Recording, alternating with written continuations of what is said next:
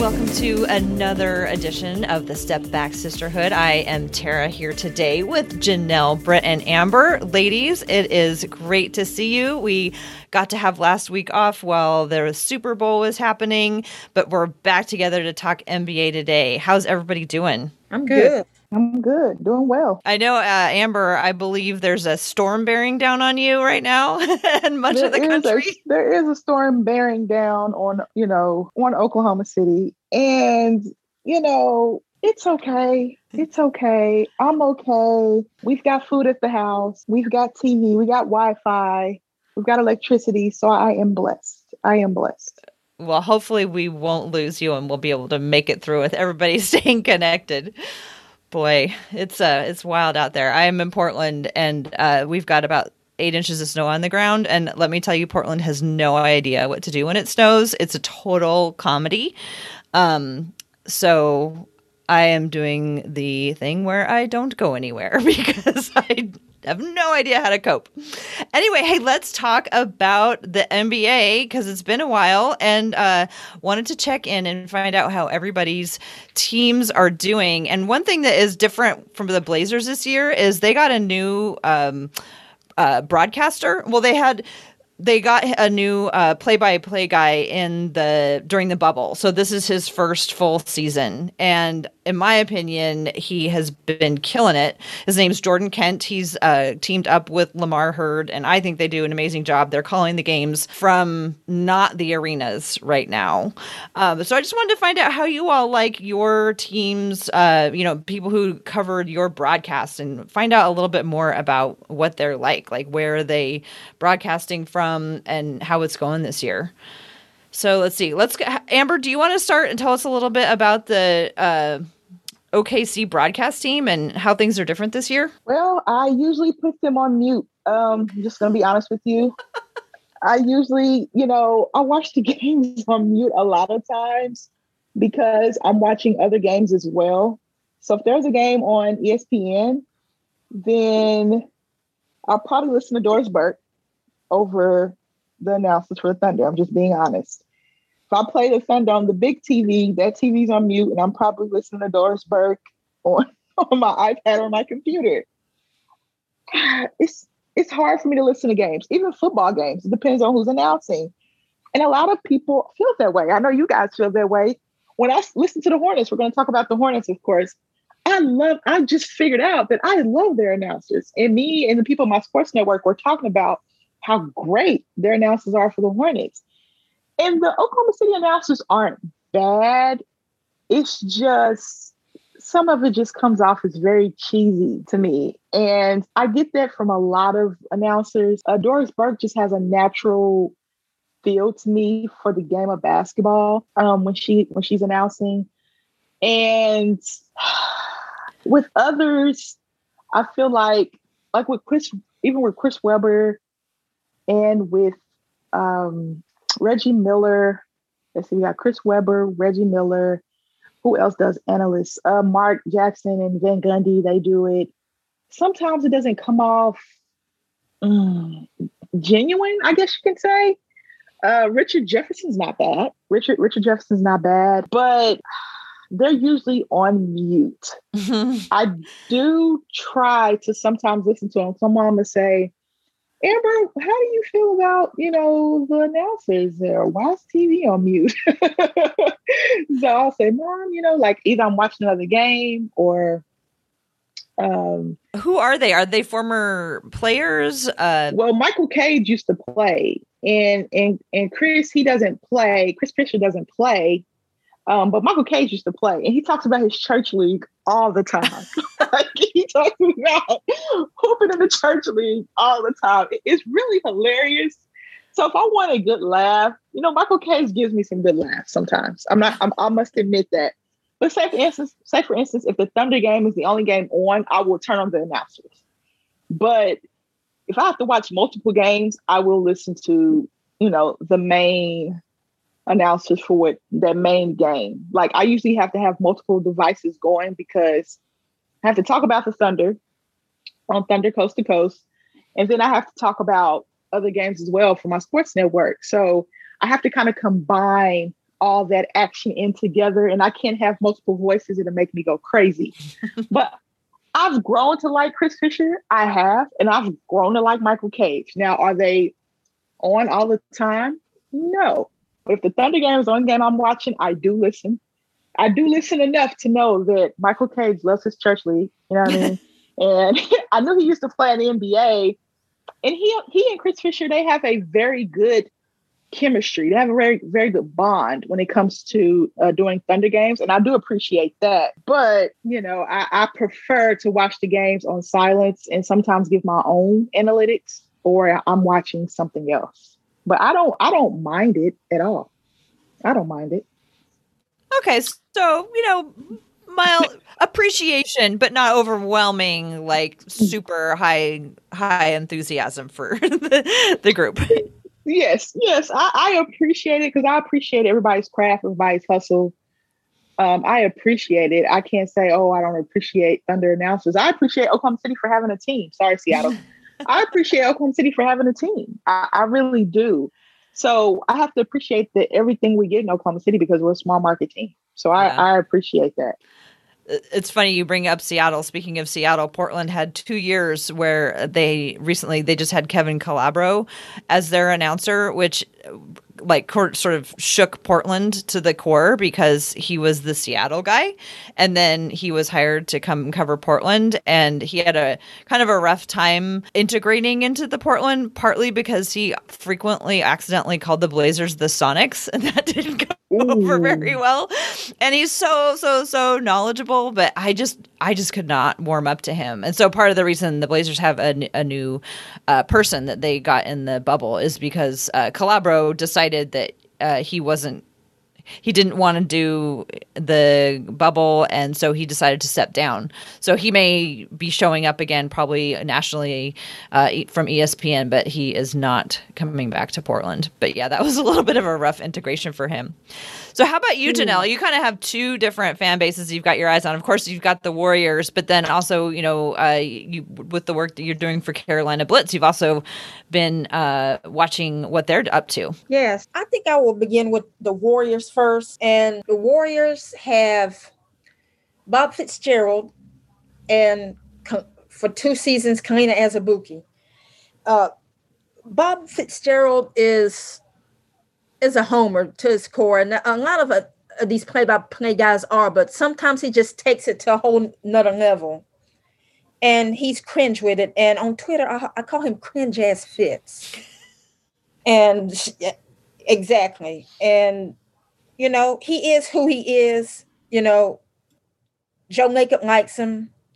And we're all stuck with him. So he is who he is. And the shame about Bob is that before becoming the Warriors play-by-play guy, he was really an accomplished Emmy-winning reporter, you know, back in the day. But, you know, with play-by-play, and if you're working for a team, I guess you have to, you know, change who you are. And I think we're finding that with Kalina as well. Kalina was a good studio analyst for them for about 2 seasons, and now he replaced Jim Barnett. Jim is on radio now. And to be honest, I think Kalina really shines in the studio as an analyst, like what Bonte Hill and Darrell Wright are doing right now.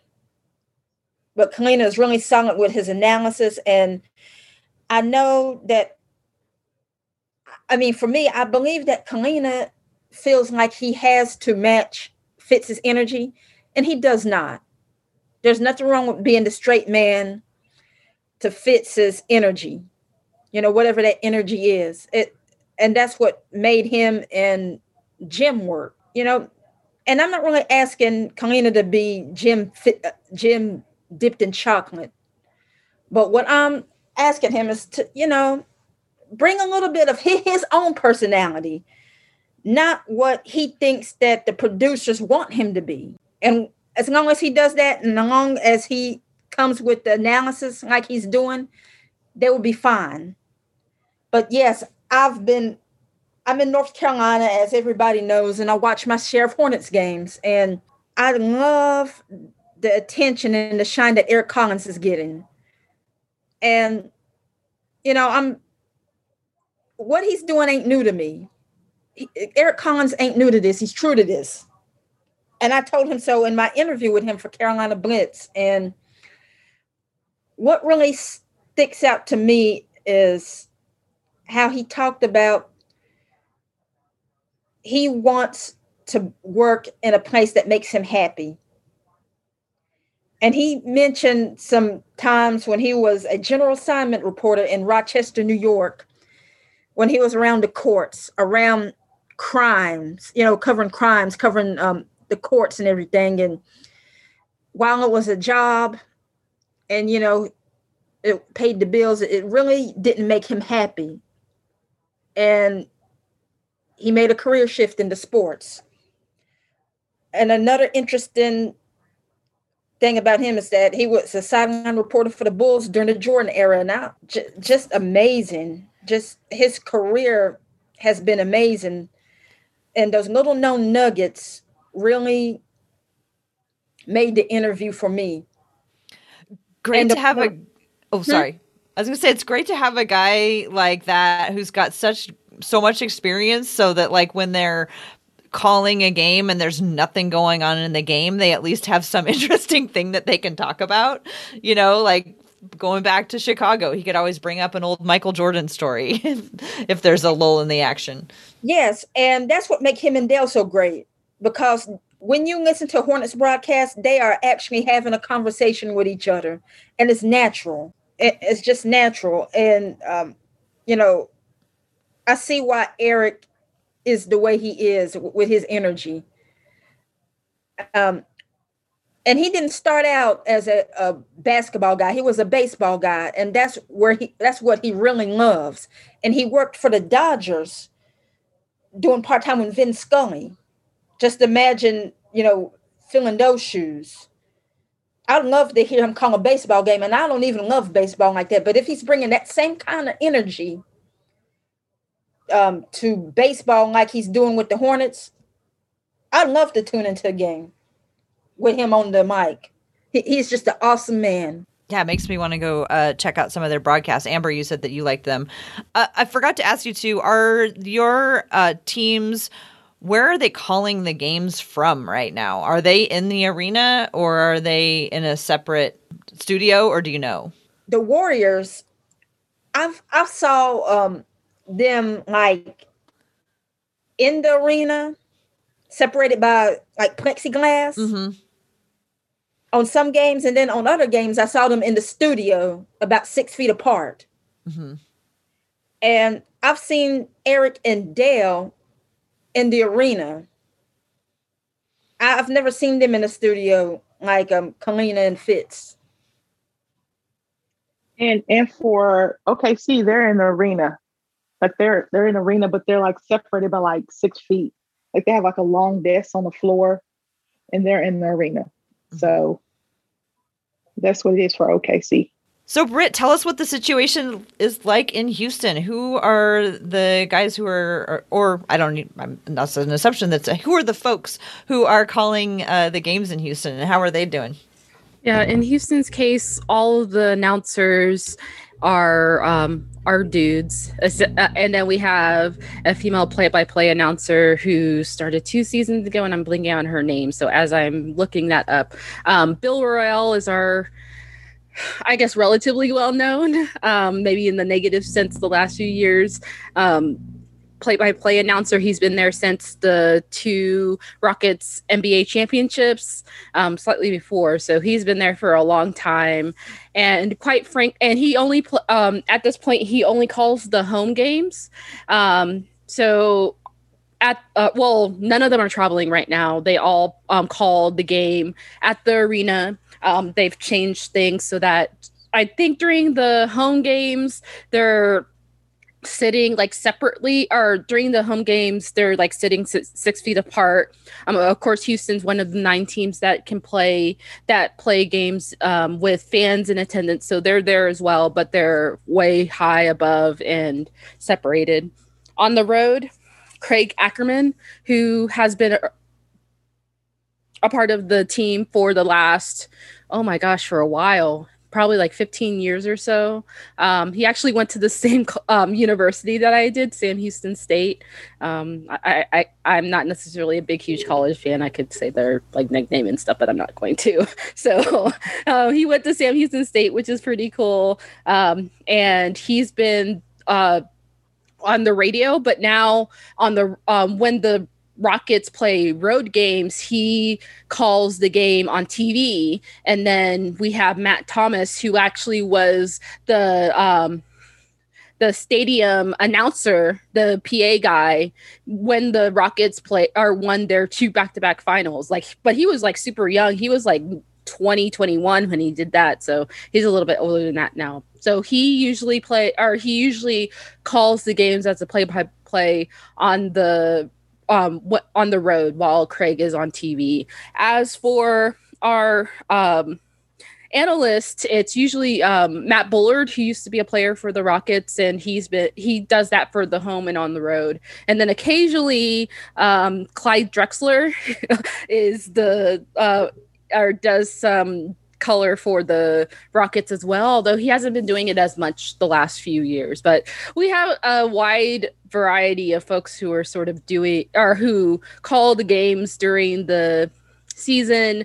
As for what I think about them, I feel like Bill is really close to retiring, although it's been said, or he's been saying that for the last 3 to 4 years at this point. And quite frankly, his better days have been a while ago. So sometimes he can just be really, really homerish, and it's really hard to, quite frankly, listen to him.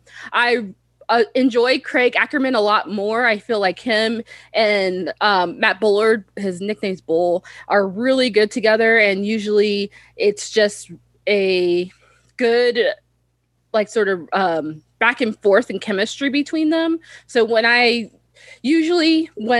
the Rockets are playing on national TV or are on the road, I'll usually listen to them either on the radio or on TV, depending on what's going on.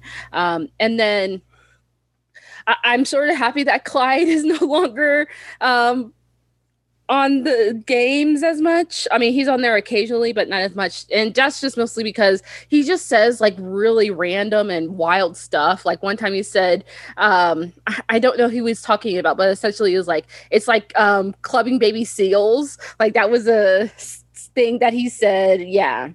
So I think that's, essentially it. It's okay. I mean, I feel like with the change to having to be like separated, it's a little bit rough because sometimes like there's disconnect, even greater so compared to before, because they can't like necessarily see each other's faces.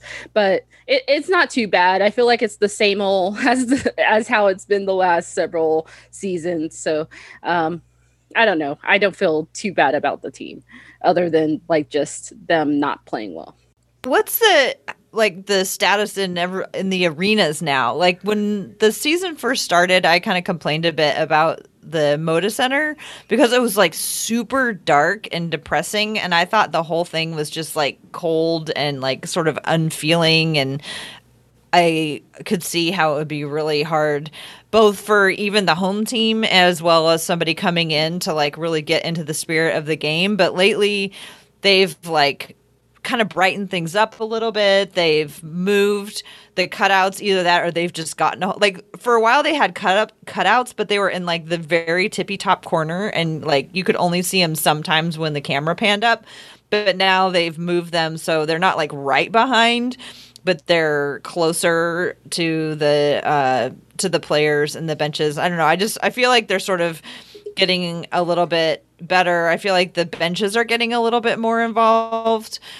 Or do you think maybe I'm just getting used to how things are with the new world of COVID? I mean, maybe it could just be a little bit of both. So I feel as though the one thing that's sort of weird is just not seeing the sideline reporters being close to the players, especially after the game, and doing those those short interviews. So I forgot to mention Kaylee Griffin is the courtside reporter for the Rockets, and she's really good. This is like her third season, and she's like started right before all the COVID stuff happened. So it's just and before she was pretty good, and now that she's up like near where like Craig and all the other announcers are, I feel like that sort of chemistry or lack thereof when it comes to the after game interviews is just like that's hard. Yeah, I think that's the hardest thing, and that's probably hard for all the courtside reporters because they can't be close to them. Like they have those, changes to the rules when it comes to that. But I don't necessarily, I guess I'm just used to it at this point since, we've had the bubble last summer, and now it's been, close to half a season since the, this season started. So I guess I'm a little bit used to it, but it's still sort of weird.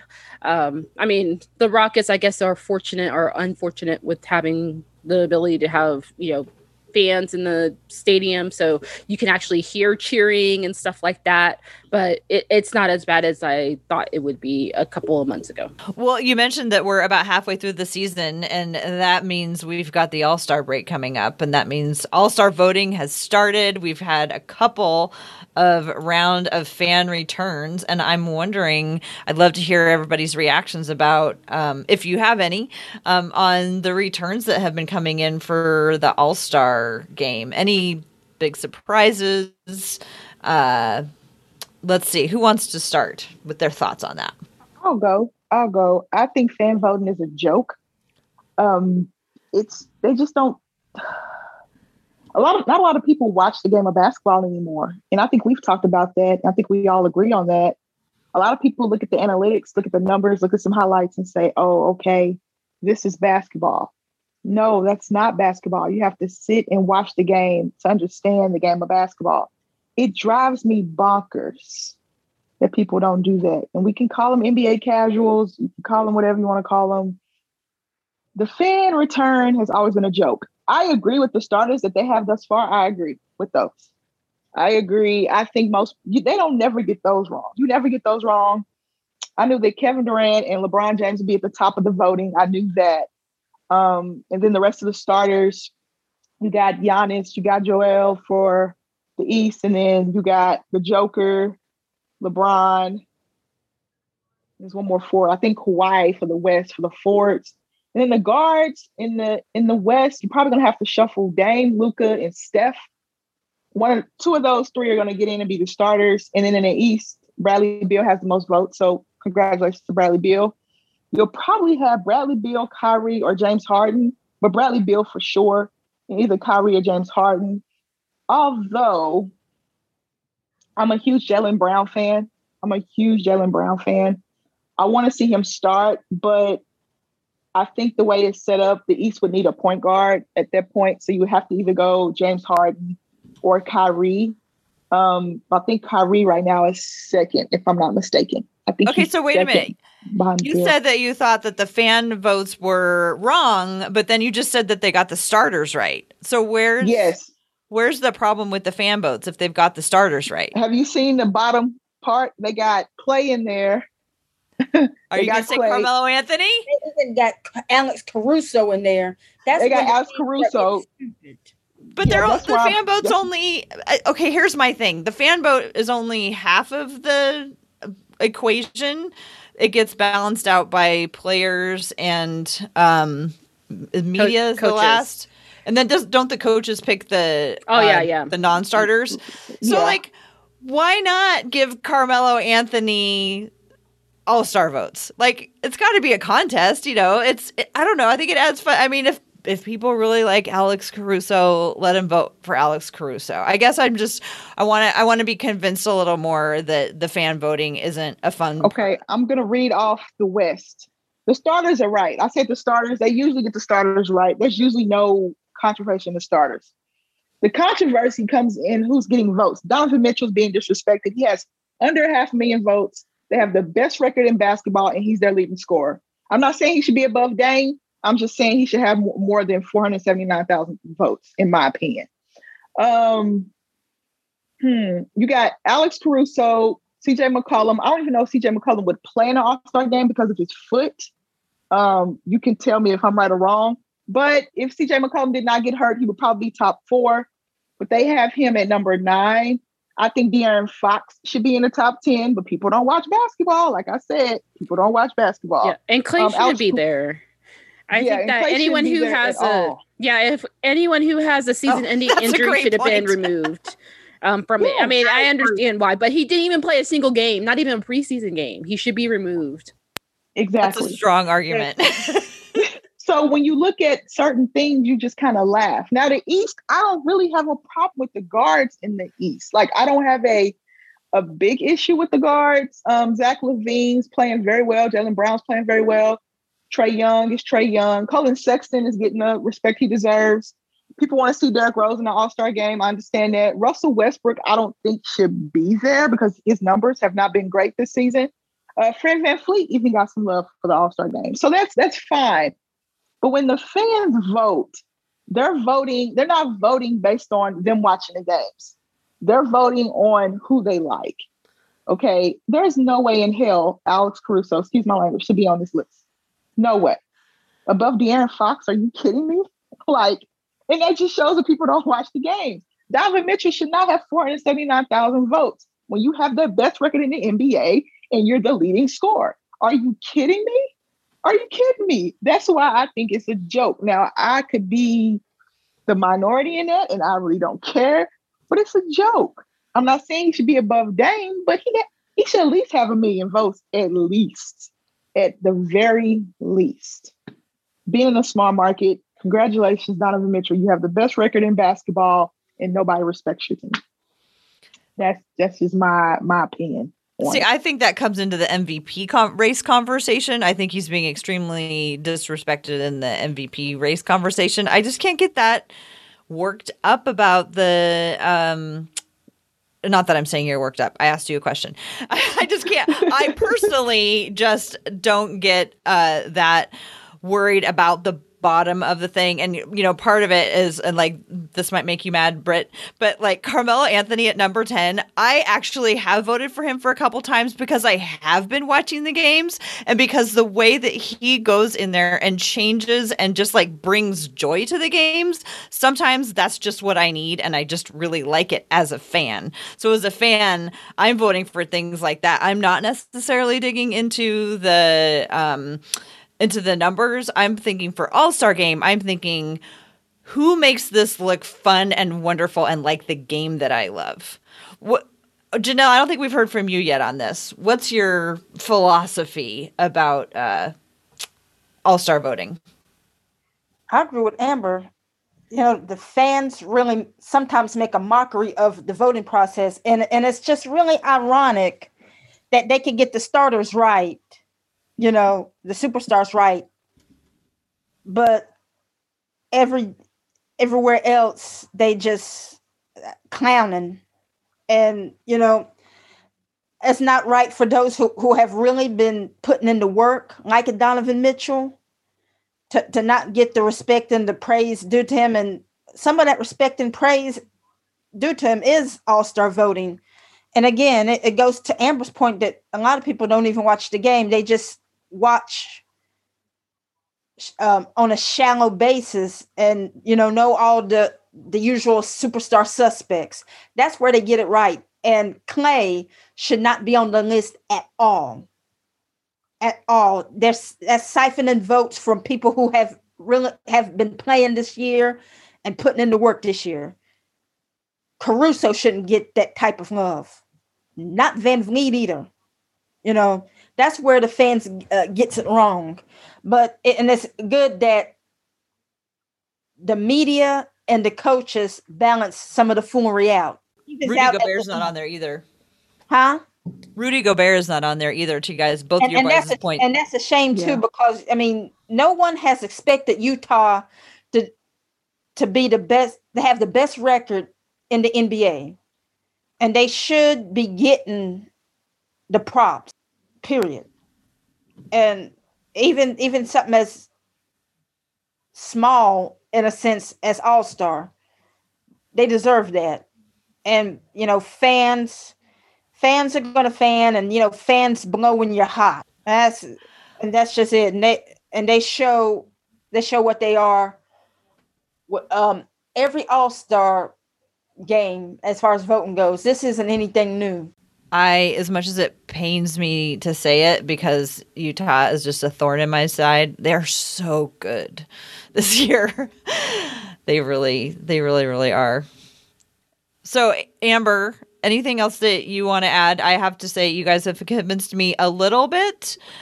I don't think that Klay Thompson should be on there, who's never played a game. I'm not that. Yeah, I don't think Alex Caruso. I was so excited for this year for All-Star because CJ was playing so well. And I really thought this was going to be the best possible scenario where these guys would be named All-Stars and then they wouldn't have to play and they'd get the rest. And I was so excited for that. And then the league decided that they needed to actually play an All-Star game.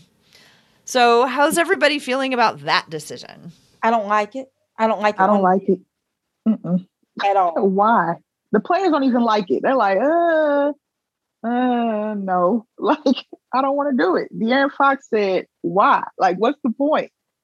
What is the point? All-Star Weekend is for fans. Like, that's clear. Like, All-Star Weekend is for the fans. It's for the players to be with their families. And it's a family-filled atmosphere.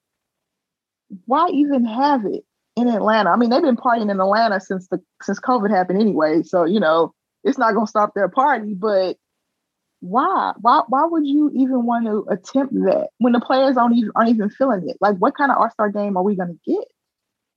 Something the energy is going to be hollow and something that's really forced. I understand why they want that extra money, but how much money do they really need? And it's just so insensitive to players like Cat. Think about how Cat is feeling right now. Him getting COVID and losing 7 family members to that. But yeah, it's all about getting that money at the end of the day. But, it made sense to, have the distinction without the game. That kind of lessens the risk. And there's already risk anyway. There was like nearly, over 20 games postponed in January alone. And with an All-Star game, and there's like a few fans that's in State Farm Arena. You're asking for a super spreader event. It's not cool at all. Well, and you're asking for like the best players to all go hang out together. Yeah. I mean, from a whole bunch of teams. Like right now we're having, 2 teams play against each other and then they go and 2 other teams are playing against each other. But it's like, it's kind of like here locally, we have rules that, households, you should only get together with 2 households. So, this is like opening up and saying, hey, the whole neighborhood can come. Let's just all mix and mingle again. And let's just all, expose each other. And I'm super worried about the pace of the rest of the season in order to get it done in time so they can go to the Olympics, which is a whole other thing. But just these guys have been playing every other day. Like every other day. And I'm worried that they're not going to get enough rest. Britt, what do you think? I think all of it's just a selfish money grab. That's why I don't really care so much about the All-Star voting.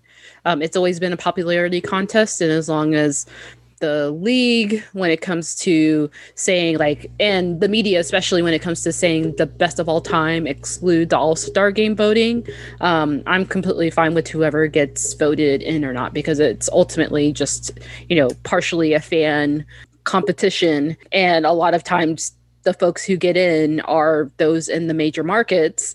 And then it's also just watching bad games and bad sports because they're just, playing, for nothing. And it's usually okay to watch them play for nothing. But this year is going to be especially egregious if they do decide to play this game with especially with some fans' attendance. My major issue, and it will continue to be so, and why I probably won't watch the game if it does come on, is that they're going to have representatives from over half of the teams. Like if we assume that, at least 1 to 2 players from multiple teams will be on the rosters, either as a starter or as a reserve, there's going to be a bunch of folks at that game, including the commissioner of the NBA and all his associates, because they usually have the the mid-season board of directors meeting or board of governors meetings and the meetings with the Players Association at that time. So I guess in short, I just find it all just like egregious and just a huge money grab. They can do what they want at this point. I think they just have some sponsorship obligations, but I just find it really disgusting.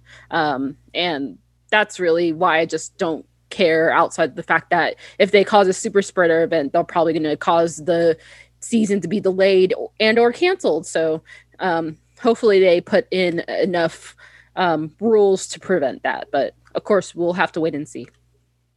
I just think the whole thing is gross, and it's just so clearly money over people. It's like they're not even trying to hide it. They're like, we have to do this because of TV so we can make our money. I'm like, you guys are like one of the most creative, smartest people in the world, and you can't come up with some other way to make money. Janelle, did you want to say something? Yeah, and the shame of it all is they're going to make that money up anyway. It's 72 games, and that's just enough to get that TV. There's no need for the All-Star game.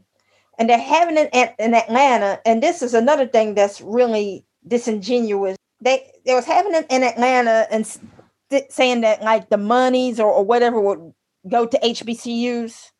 I think that's BS. They're having it in Atlanta because TNT is there, and they wouldn't have to travel.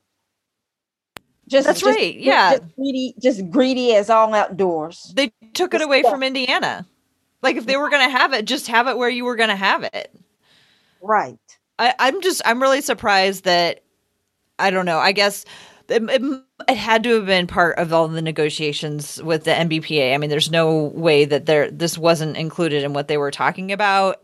It was never like revealed what was going to happen. I don't know. So there's a really important history of the All-Star game that we learned a little bit about this summer, and that was the 1964 All-Star game, which was, I think, maybe the first televised one. The players were actually going to strike and not go out and play because that was the moment where they said, unless the league recognizes the Players Association, we are not going to go out and play that game. And that was a big, huge moment in the NBA. So, like, part of me wonders, like, I don't know, like, one thing that could happen is what frequently happens is a whole bunch of guys come up with injuries and are not able to play. So a bunch of other people go and get sent to go play. But I don't know, maybe we're going to have part 2 of the players rising up and saying, we can't do this. I mean, I don't know. To me, like, it's just such a gross thing that they're having it, that I'm hoping, and that the players are like, LeBron is openly saying, I'm not enthused about this. They're out there saying, we don't really want to do this, but we're going to do it because it's in our contract. I don't know. Maybe they'll come up with something. I probably broke all kinds of laws, like trying to instigate something. Oh, wait. No. But the one thing is that with the CBA, I think this is going to be another consequence of the future CBA negotiation. I feel like I bring this up quite often, but the CBA is about to end, and they have their mutual opt-out period in 2023. So that's 2 years away. I mean, it felt like a long time ago, but now it's only 2 years away at this point.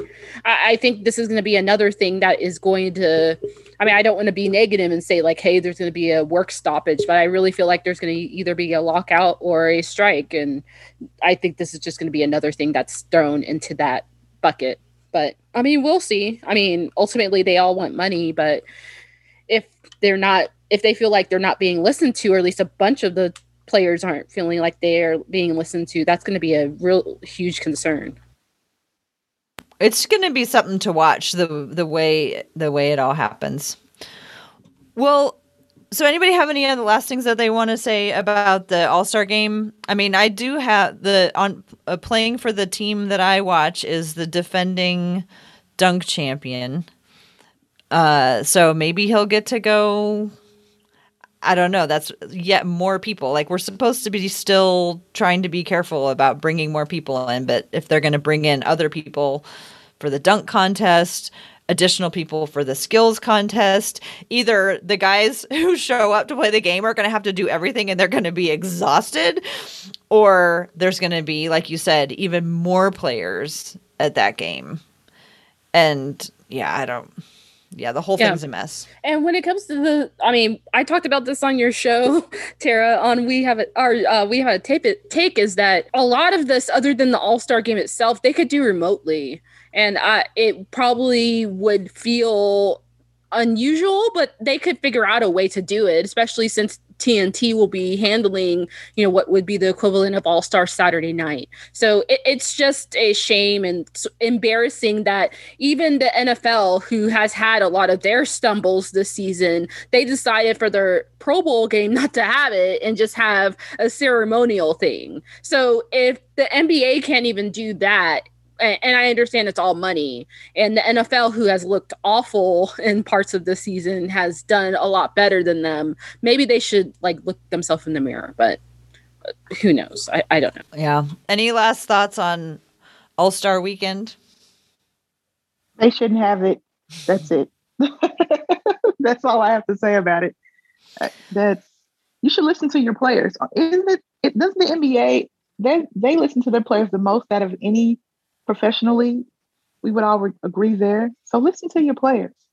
If you want them to continue playing, and they've played through some extreme circumstances this past year and a half, you better listen, Adam Silver. You better listen. Chris Paul, get on the horn, do what you got to do. He made the bubble happen, and congratulations for Chris Paul for making the bubble happen. That was successful, but this is a different animal. We're still dealing with this. So Chris Paul's got to get on the phone with Adam Silver and figure this out.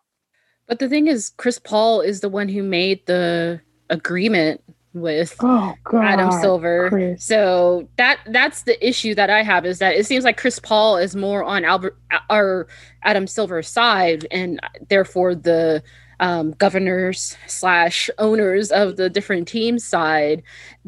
Until, if he is just saying hey, there's a monetary reason, I wish they would be more transparent about it. Right now, it's just we just want to do it. And even though all these players are saying, no, I'm not interested, or sort of essentially saying, hey, I don't want to do this, they should be at least honest, at least to the NBPA or BA, the rest of them, to see why they need to play this game in the first place. If it's really a monetary thing, if they're going to lose another X millions of dollars, then whatever. But they could figure out a better way of doing this without having the game.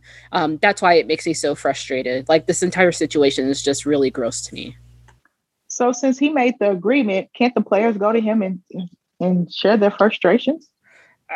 I don't know. I guess I'm probably saying this wrong, is that it was probably a part of the agreement of the wider amendment to the CBA, which allowed this season to happen. But I don't think they all got the message about, hey, this includes playing an all-star game no matter what. So that's probably another failing on Chris Paul. There's a few other things that happened that allowed Kevin Durant to go over to Golden State, that he was the president of the NBPA of. We can have a whole podcast about that. So I guess the bottom line is, if the players feel that strongly about it, they need to talk to their rep, who is Chris Paul, and they need to talk to the board for the Players Association. That's really the bottom line. Okay, I guess communication is key in this instance. Communication is key. Have we heard from Kyrie Irving on this topic yet? No, I want to. I want to so bad. I want to so bad. Oh, there's another hot button topic that we're going to talk about that I would also love to hear from Kyrie Irving about, and that's our final topic of today, and that is the national anthem. Oh boy. The NBA is now embroiled in, well, that's not the right word. It's come up because it came to someone's attention that the Dallas Mavericks were no longer playing the national anthem. And as soon as somebody noticed, that's when it became a deal. And the NBA said, oh, no, everybody is going to play the anthem. So we could go a couple ways on this. I've heard other podcasts. Everybody has a lot of thoughts on this, understandably. One really interesting discussion that I heard from a podcast, a local Portland one, called Wake Up and Win, is he asked the question of his guests, like, how important is it to you personally that the anthem is played at sporting events? Like, what does it mean to you that the anthem is played at sporting events? I'm curious if any of you would like to answer that question. Like, to me, it's a habit. That's about, I mean, I don't know that the song itself, the song itself doesn't represent what I would like. If I was going to choose a song about our country, I would choose a different one. I would choose like the "Oh Beautiful for Spacious Skies" one, which like just describes the beauty of the nature of our country. I would not choose the Star Spangled Banner. And to me, it's just like, it's like a habit. This is, the game is starting. But I know it means more to other people. If I can go first, I think there's two things that are going on. I mean, if folks were old enough to play basketball or to watch basketball back in like the late 90s, early 2000s, Ahmed Abdul Wadi or Rauf, or I always say his name wrong. Abdul Rauf. Yeah, Rauf. He was essentially blacklisted because he said that he wasn't going to stand up for the Pledge of Allegiance. The NBA has never apologized for that. They should have never blacklisted him in general. And I think that was just like one of the reasons. Ultimately, a lot of these teams and leagues do this because they get paid by the government. And military pays for them to do a lot of these engagements. And that is whatever it is. Like, they can do whatever they want when it comes to that money. But my sort of opinion is that the Star Spangled Banner is written by a guy who was a slave owner back in the 1800s, essentially the 18th century, the 1700s. And I just find it ironic that as we're trying to be more aware of the injustices that are happening to minority folks, especially Black folks, that it's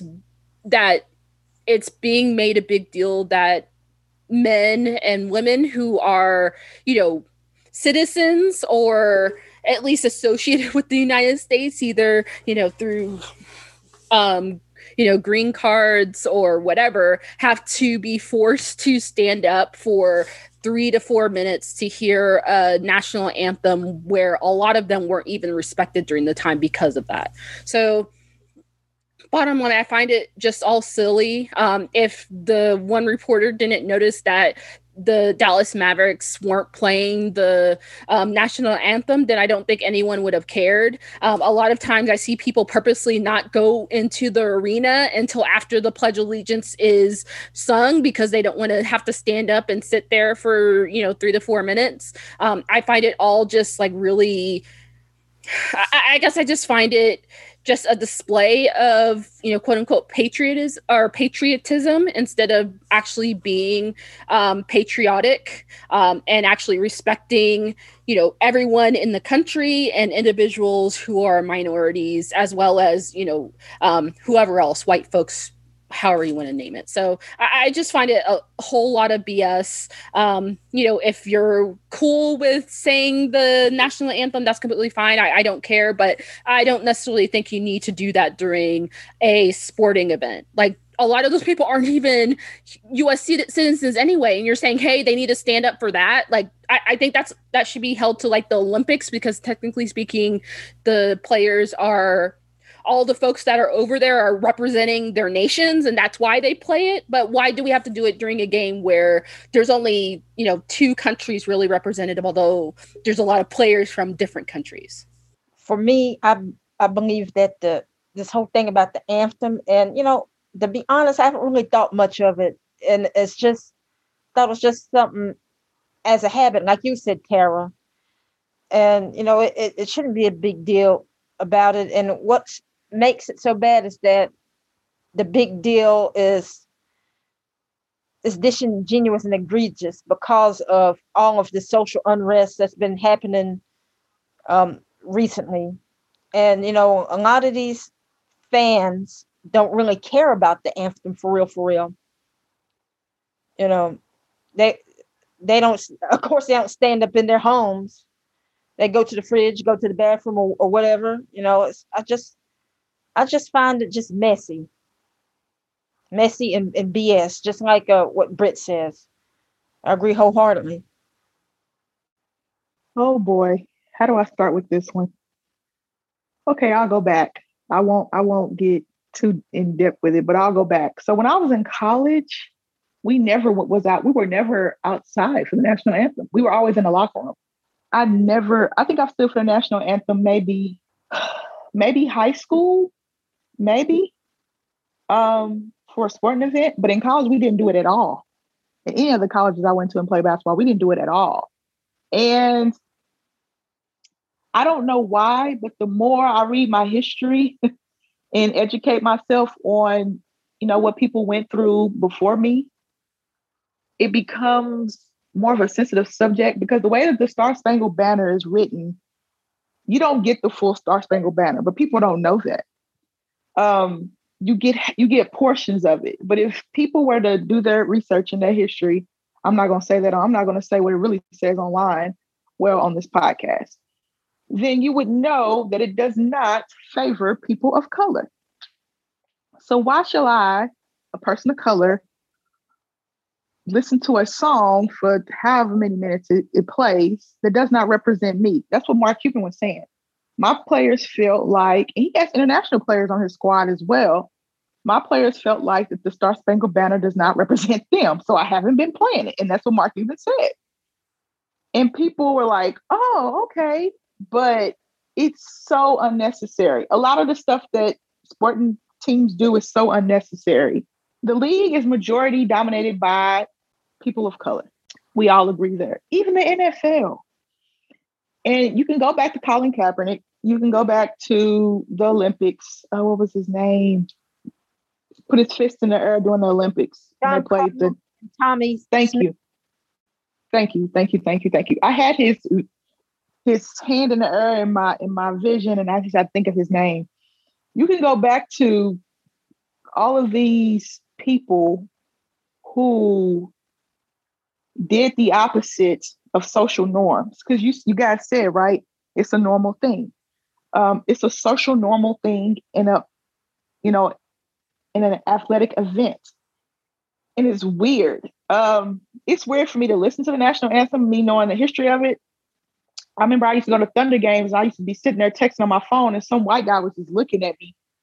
And I just looked at him like he had his hat off and his hat over his chest. But I do live in the Midwest. I do live in a red state. Let's just get that out the way. So the way that people feel about it is you get mixed feelings about it. But me as an African-American woman, or as a Black woman, I don't get the point of it. I never understood the point of it. They play it, cool, that's fine. I don't even watch it on my TV. I say, oh, Mom, the national anthem's coming on. I'm changing the channel. I don't care who's singing it. I don't listen to it because it doesn't apply to me. So there's a lot of things that do not apply to me in this country. Can I ignore everything that doesn't apply to me? No, I can't. But that particular song doesn't apply to me. So I don't understand why I would have to apply to other athletes of color or even other athletes that are not from here. So it's pointless to play it. And that's me putting it nicely. My initial thoughts were that, wow, Mark Cuban listened to what his players said. They were like, we don't feel this. And he was like, okay, we're not going to do it anymore.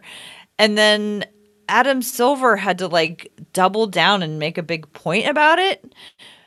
And like, did nothing that the players have been saying in this last year about how they feel about the world and how they're treated and how they're viewed, like, did none of that sink in? Because yeah, I mean, if the history of those lyrics, they take a turn in the other verses, and yeah, I agree with you all that it's just like, why are we doing this? And I was just really surprised at Adam Silver's reaction.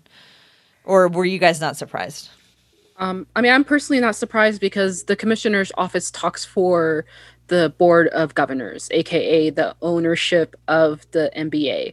And the vast majority of the NBA is owned by white men, to be blunt about it. Great point. So unless they either listen or until that sort of element changes, even though the NBA is very, or at least relatively liberal, I think they sort of take it to like, hey, we'll let you go to a certain extent, but if you go any further, then that's going to make us look bad. I mean, you can look at that article by True Hoops.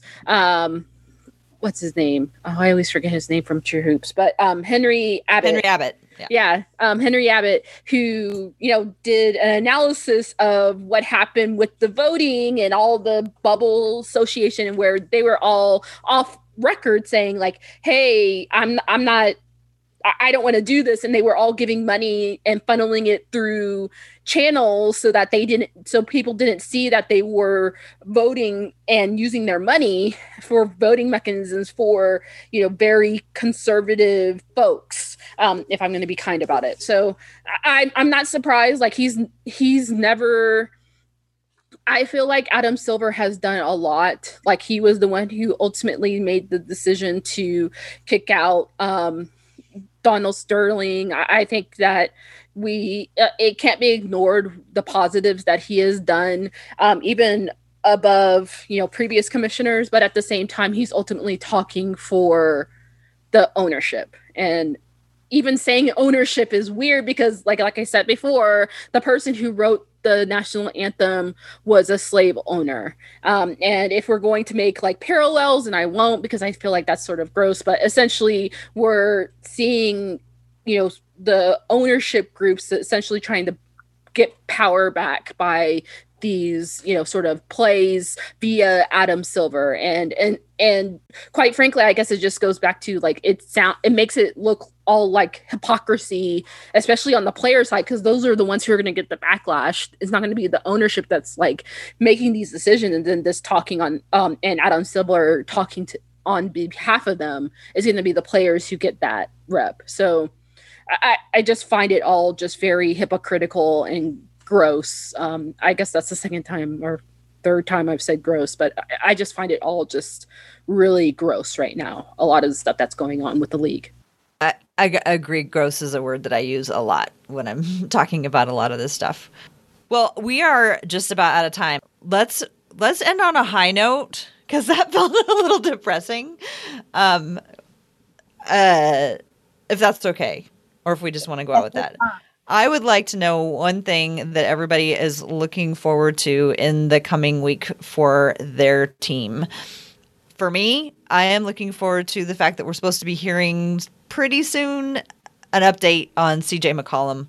And I have my fingers crossed that he's going to be able to come back in a timely manner, completely healed, and be able to pick up where he left off. How about you, Janelle?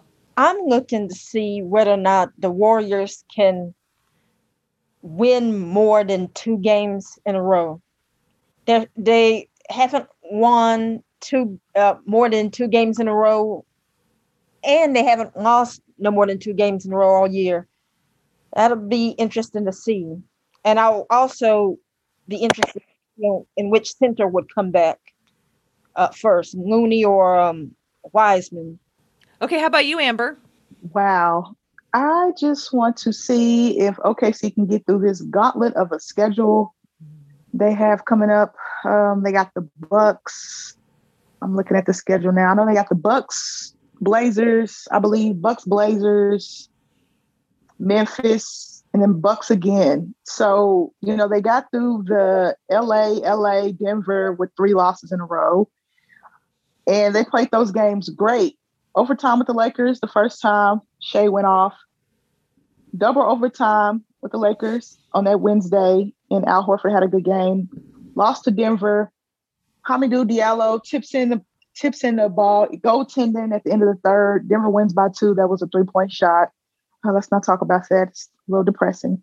So you got Milwaukee tonight, Portland Tuesday, Memphis Wednesday, and Milwaukee again on Friday.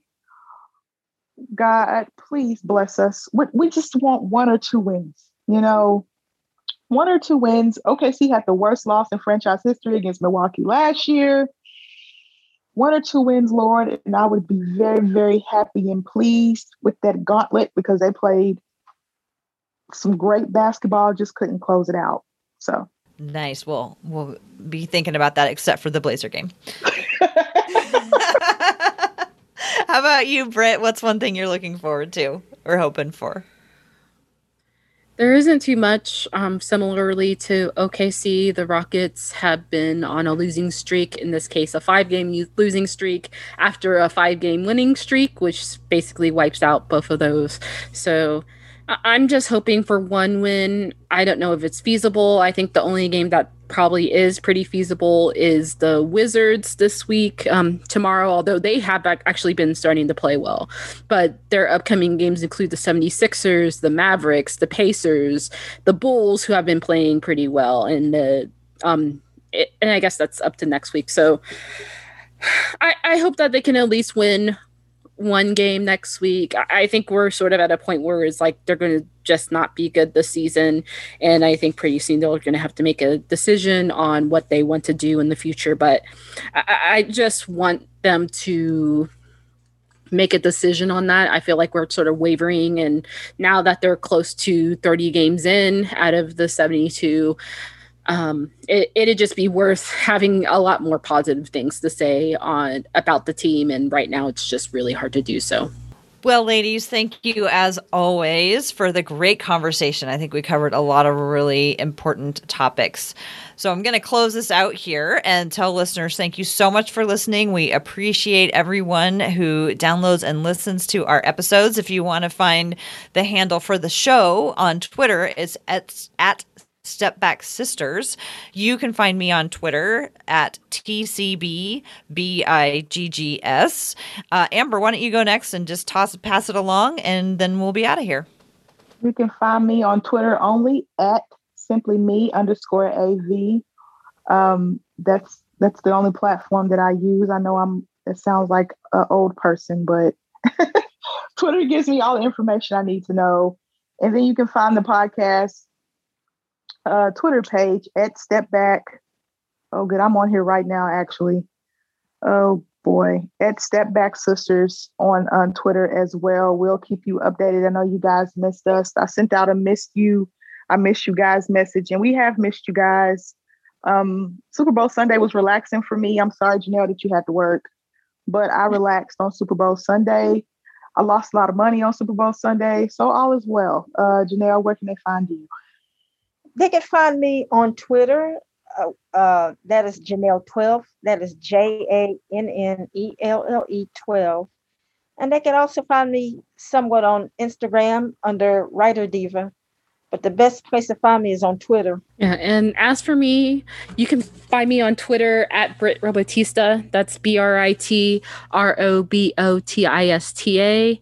I'm also on the Launchpad podcast. And thank you all for listening. I hope you enjoyed, and we'll see you next week.